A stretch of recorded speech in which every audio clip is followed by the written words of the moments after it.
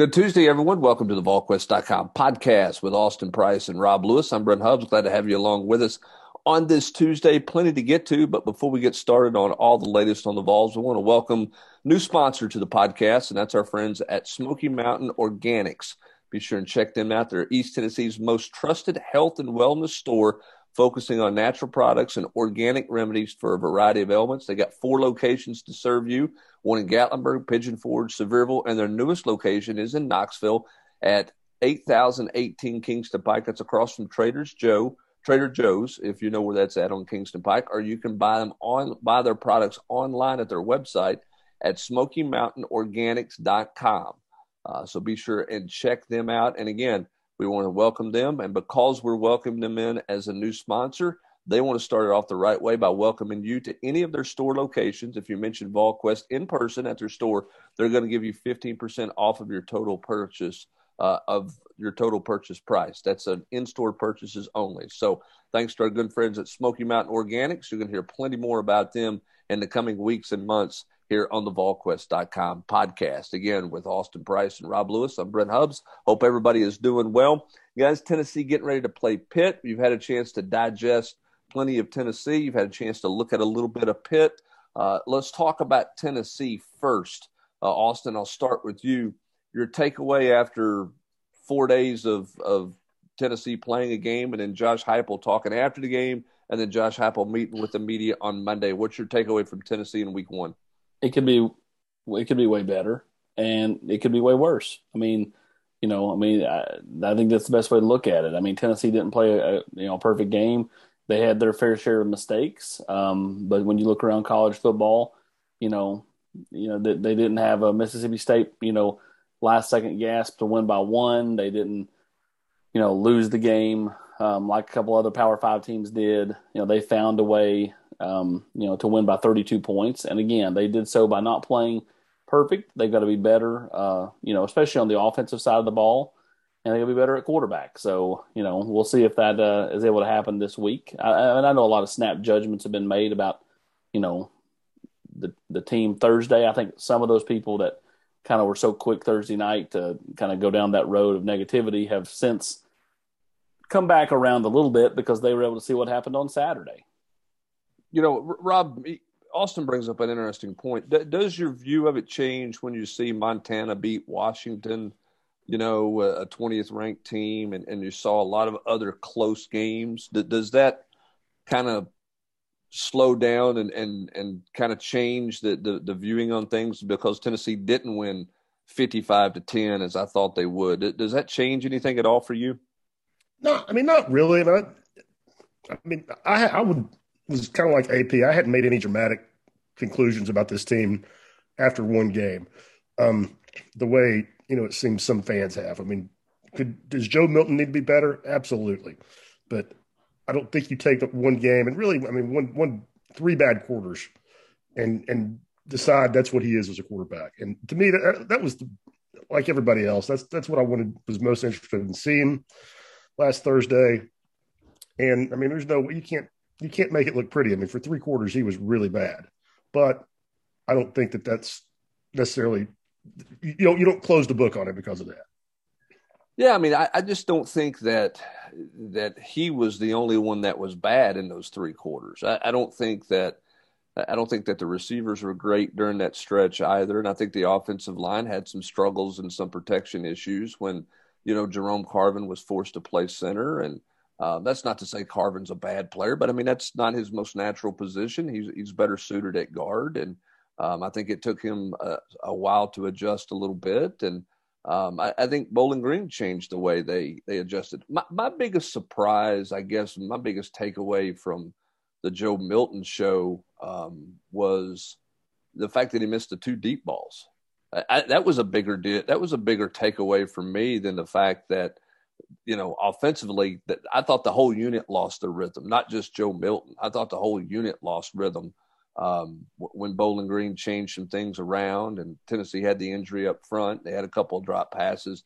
But if you just said going in that he was going to miss both of those deep balls that were that open, that would have been a surprise to me. And then Austin, the other surprise is that his deep ball guy was Cedric Tillman. which I didn't really see coming into the game either. So the deep ball stuff was kind of a bigger snap judgment to me than anything else was in the Joe Milton performance. Well, I did. We got to see Joe. He was on Outkick 360 before we went on Friday. And I asked him specifically, about throwing those deep posts to Cedric Tillman. Like, about him, that being his deep target versus another guy that maybe runs a little bit faster. And he said, Cedric Tillman's plenty fast enough. He goes, it boils down to Cedric Tillman gets off press man better than anybody else at wide receiver we have. And so, that was what allowed him, to get open. And he goes, I just overthrew him. He goes, that's on me. I mean, he owned it. I mean, sure. Nobody, sure.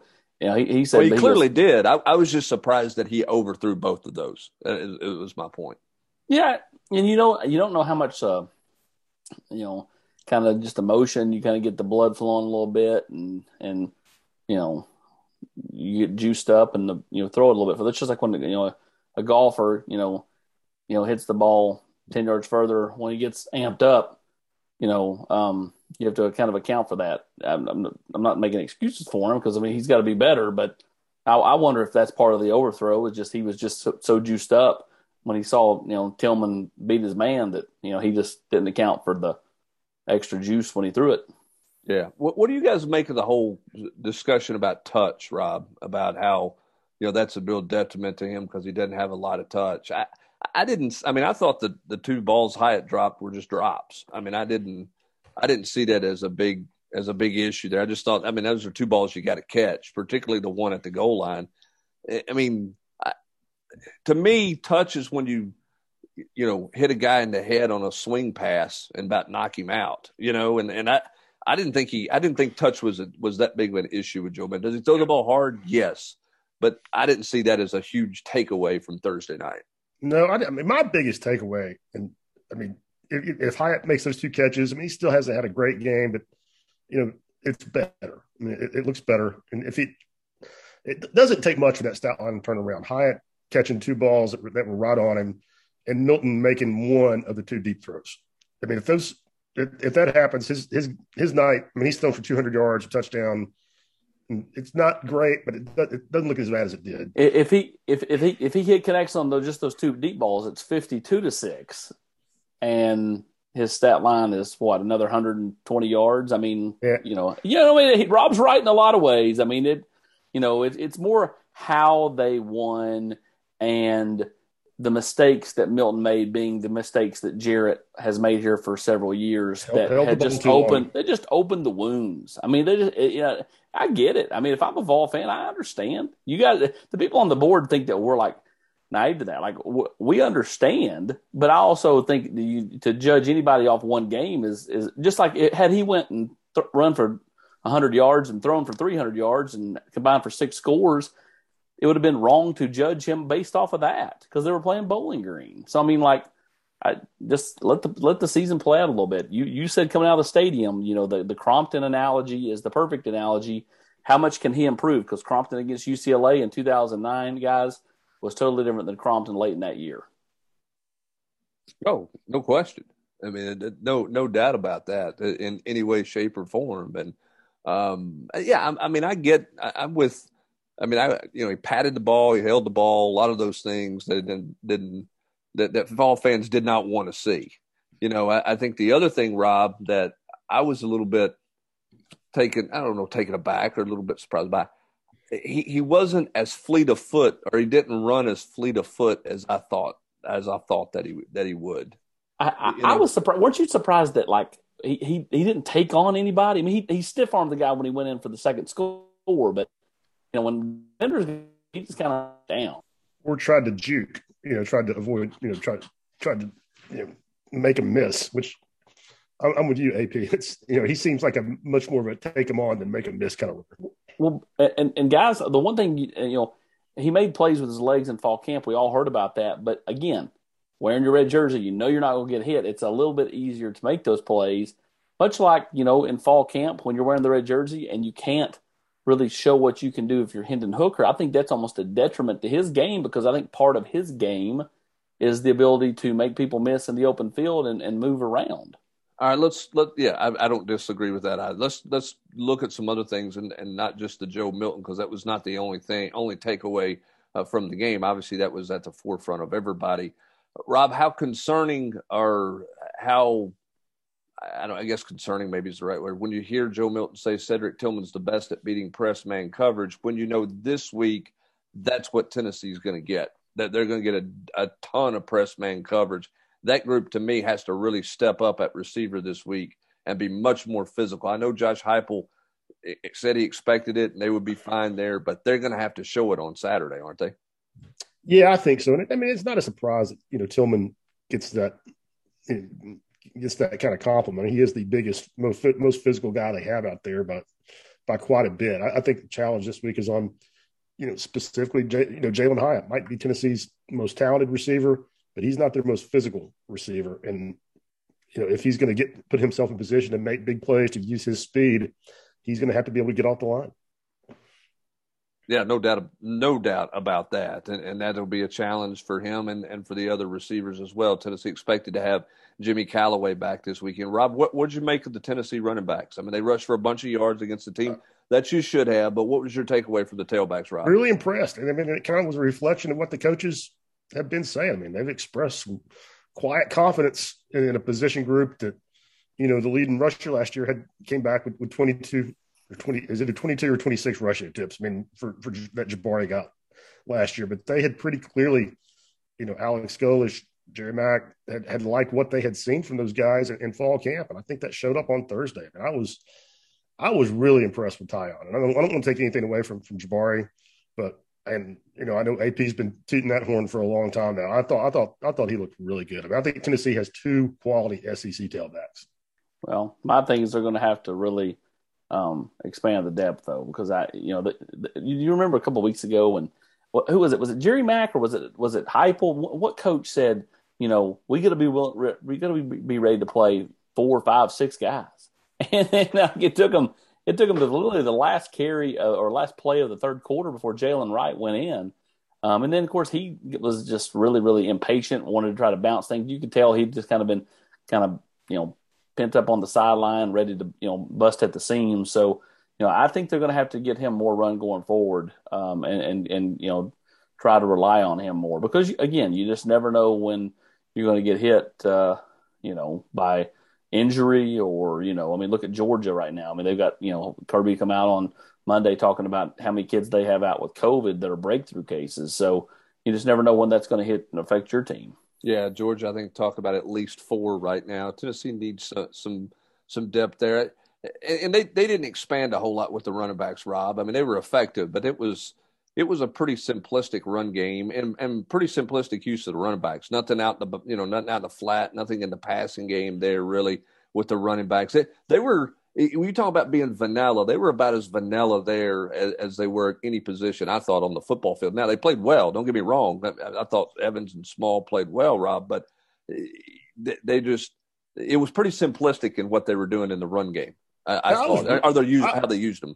I was really surprised that they only got one catch between them, and I'm not sure. I'll have to look about how many targets they have. But Jabari had 1 reception, and especially when as you get into that game, and Joe Milton was obviously struggling. I was a little surprised that they didn't try to just give him a couple of easy ones, some gimmies to maybe get him back in his groove. Yeah, and I mean, I don't know exactly what Bowling Green was doing schematics. They were certainly giving up the 5-yard hitch in the first 2 drives, and making some easy throws outside the hash. And they clearly took that away and started playing some different type zone stuff that looked like everybody had a good bit of trouble with. So while there's questions offensively, and you knew there would be, and look, it's one game. Nobody's, it's about how much this team grows from week to week.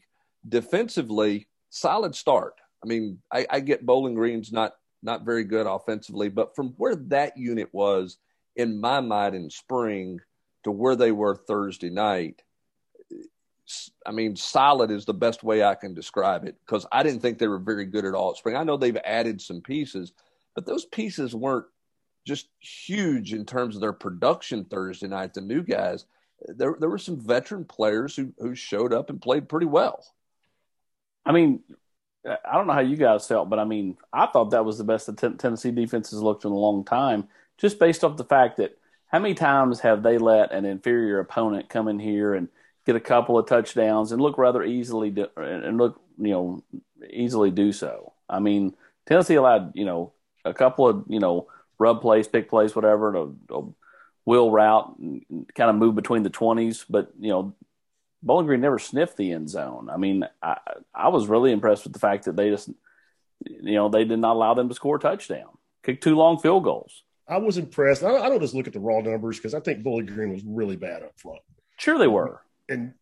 But what impresses me about is Tennessee had no bust. I mean, maybe they had something in passing game. They didn't play exactly right, but they didn't have anything where somebody just got lost and there's a receiver or back running wide open down the field. They look mentally sharp. Like, hats off to Tim Banks and the players. I mean, they executed, I think, at a pretty high level.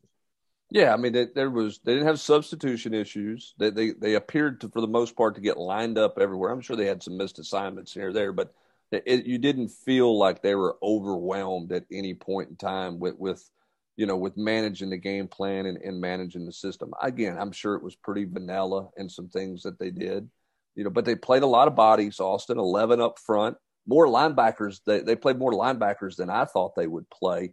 I was a little surprised they didn't play those two transfer corners any. They didn't get either one of them really any reps. That was a surprise to me.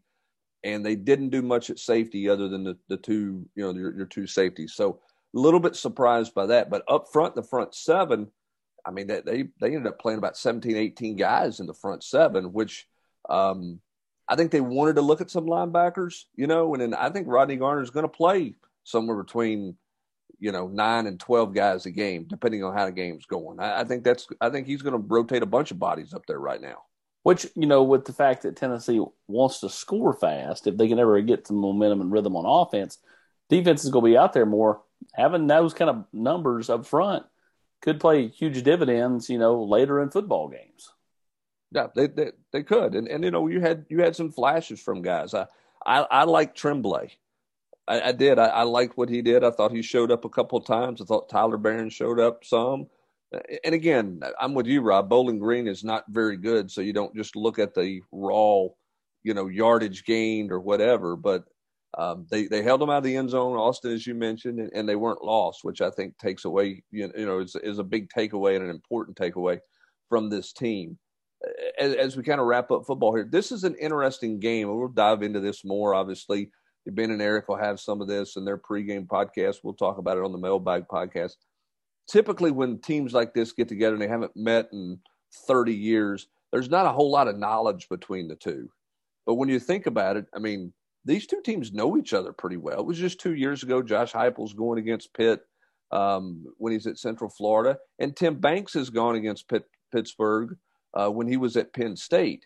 So, and Pittsburgh's got an idea of what Tim Banks wants to do because of Penn State. There's a pretty good familiarity with two teams that haven't played each other in a long time. So, Rob, I think this game's going to come. It always comes down to execution, but this is going to be more about execution because I don't think either team's going to be surprised by what they see on Saturday, which is strange for a matchup like this that you don't normally have. Yeah, that's a good point. I mean, and they played twice in 2018, 2019. The first matchup, Heupel whipped them. I think it was 45-14. They had 500 yards of total offense, and then the next year it was a 35-34 shootout that Pitt won.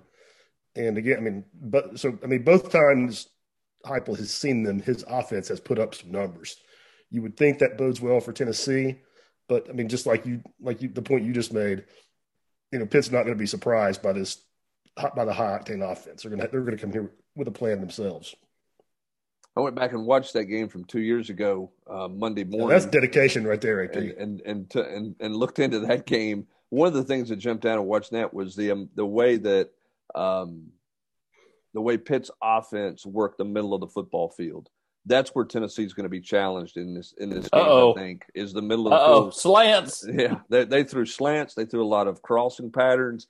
They really worked the middle of the football field pretty hard in that game in their passing attack, and we'll see how Tennessee handles that. Now, total different coordinator, obviously, and different defensive scheme. I've not gone and watched Pittsburgh and Penn State play any football tape yet. But I know in the UCF matchup from 2 years ago, there was a ton of middle of the football field plays and throws that were made there. So lots of intriguing matchups, lots to discuss. We'll continue to do that throughout the week. Supposed to talk to Tim Banks and Jerry Mack later today about the running backs, about the defense, talk to a few players as well. Josh Heupel will meet the media again on Thursday to kind of put a bow tie on the week and get you ready for noon against Pittsburgh. This weekend, Austin, because it's Saturday, because it makes a little more sense and works out that way from a recruiting standpoint, going to be some bodies in the house. Taven Jackson says he's going to be here. They may have a couple of official visitors. We'll see what that number ends up looking like. But this is really the first time for Tennessee to showcase themselves in recruiting on the stage. This is a real opportunity for Tennessee if they can go out and play well, don't you think? Oh, 100%. I don't know if originally the plan was to have Joshua Josephs and CJ Madden here. I don't know if either one of those kids is going to be here. I don't believe CJ Madden will be, and I don't think Joshua Josephs will be either. Ephesians Prysock is the locked in official visitor as of now. We'll see if they add anybody to that. Of course, he plays for Casey Clausen, who was here this past weekend. And then, I think a handful of 2023s are coming up here. Ethan Crisp from Mount Juliet, Bryson Sanders from down in Chattanooga. The boys, Eric and Ben, talked to, our guy at Carnes, Deshaun Bishop, and he said he planned on coming over. So, again, you're right. With Taven Jackson here, I think Brody Foley may be here as well. It's a chance to showcase. And then a guy like Ephesians Prysock, you need help in the secondary. Casey Clausen sure has played up Tennessee to the kid as far as like the atmosphere. If it is a good atmosphere, then that's a real chance to kind of showcase, because as Caleb Tremblay pointed out on the locker room, as he's pointed out in media settings throughout fall camp, the atmosphere here for a game against Bowling Green with 80,000 was bigger than anything he's had at USC. It's crazy to think, isn't it, Rob? It just means more, boys. It does. I mean, it's a different vibe, and it's been that way for a long time. That's why Casey Clausen ended up playing here, and that's why a lot of those California guys came with him. Now, you got to win to get those guys, and they're not just going to come for the atmosphere, but that's why so many of those guys outside the region have interest in the SEC, is because a Thursday night game, against Bowling Green, where you're a 5-touchdown favorite, has a better atmosphere or vibe than a Pac-12 matchup that USC's playing against somebody. I mean, there were more. There were about as many LSU fans in the stands at the Rose Bowl as there was UCLA fans. Now, they left very unhappy, and UCLA's had a field day with Ed Orgeron as a result of it. And what happened pregame there. But I mean, LSU was in droves out there, so. I get it. You're right, Austin. That atmosphere could be big for Tennessee, and we'll see. Austin, do you think – I don't think Tennessee's going to go out. Do you think they're going to go out anywhere Friday night much? No. I mean, I don't think they will. Not this week. Right? I think Tennessee Tech the following week. I know it's the same game time, but it's a little easier to get out. Yeah, different opponent. A little different opponent. Yeah, I mean, I can't imagine they would go out this Friday night, but they will be back out next Friday night, but before the Tennessee Tech game, which again is a noon start as well. Rob, Hoops visitors, anything coming down the pike this week, or is that going to be a bit later in the month? Got Deshaun Wallace coming in next week. Not this week. 17th. Tennessee Tech week. Okay. 17th, and I am trying to find out about Brandon Miller. I've been told yes. I've been told no. He put out a top 4 last week with Tennessee not in it. He had about 10 days after he set up an official visit to Tennessee. That's a weird one. And I'm trying to lock down exactly what he is going to do. Because like I said, I've had different people, both of whom I would think know what's going on there, tell me different things. So we'll see what happens. But that's going to be 2 weeks from now on the Hoops front, right? Nothing this weekend? Because if Miller's coming, he's coming this weekend. Okay. So Deshaun Wallace is definitely coming unless he cancels. Right, but he's coming the following weekend. What's the latest with Wallace? Tennessee and Kentucky. A lot of people seem to think Kentucky's got some mojo working, but I think him getting out of that official visit without committing, Tennessee getting the last visit, getting him back on campus, just a little over less than 3 months when he was here for an official visit in June. I think Tennessee feels kind of quietly confident.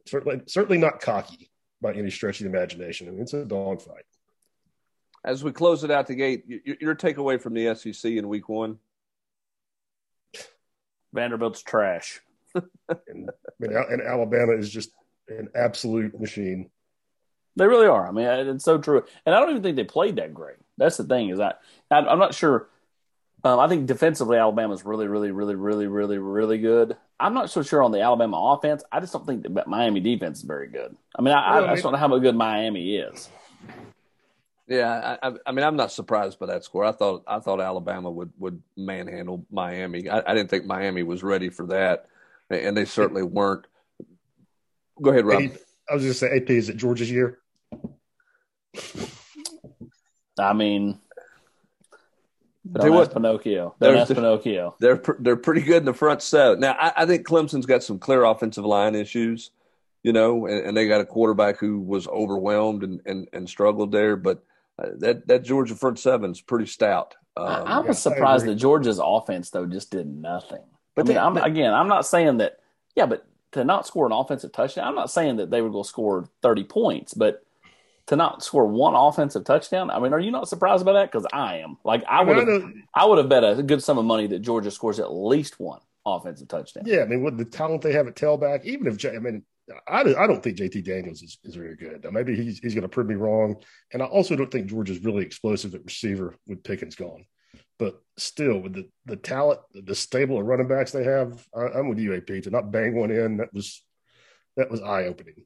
Yeah, they're not. They were very depleted at the receiver position. I know they're not going to get Pickens back, but we'll see if some of these other guys and how they come along. I mean, I guess my biggest takeaway from that game is I'm not ready. I'm definitely not going to anoint Georgia anything, but I'm not sure if that's Georgia's really that good or if Clemson's really got some real issues and they're really exposed on the offensive side of the ball for the first time in a long time. Before, if I were a Georgia fan, I would be like, okay, that was pretty good. If I were a Clemson fan, I'd be much more nervous. Much more nervous if I were a Clemson fan. We are a long way from Deshaun Watson and Trevor Lawrence at the quarterback position. A long, long, long way from that. So everything else kind of, I mean, like you said at the start of the podcast, Austin, just it's week one. You don't put a ton of stock in it. You got Mississippi State has to rally late. You got Arkansas struggles early, then puts them away. I mean, South Carolina plays a team that's just woeful. And you mentioned Vanderbilt, how bad they were. Hats off to Randy Sanders and the program at ETSU for going down there and not just pulling an upset, but absolutely throttling and manhandling Vanderbilt in that game, which is exactly what they did. And I know all of us have dealt with Coach Sanders for a long time, and good for him. I mean, that he's brought that program a long ways, and good for them for going down there and just manhandling them. Two things that Randy Sanders and Jay Graham do, and that's beat Vanderbilt.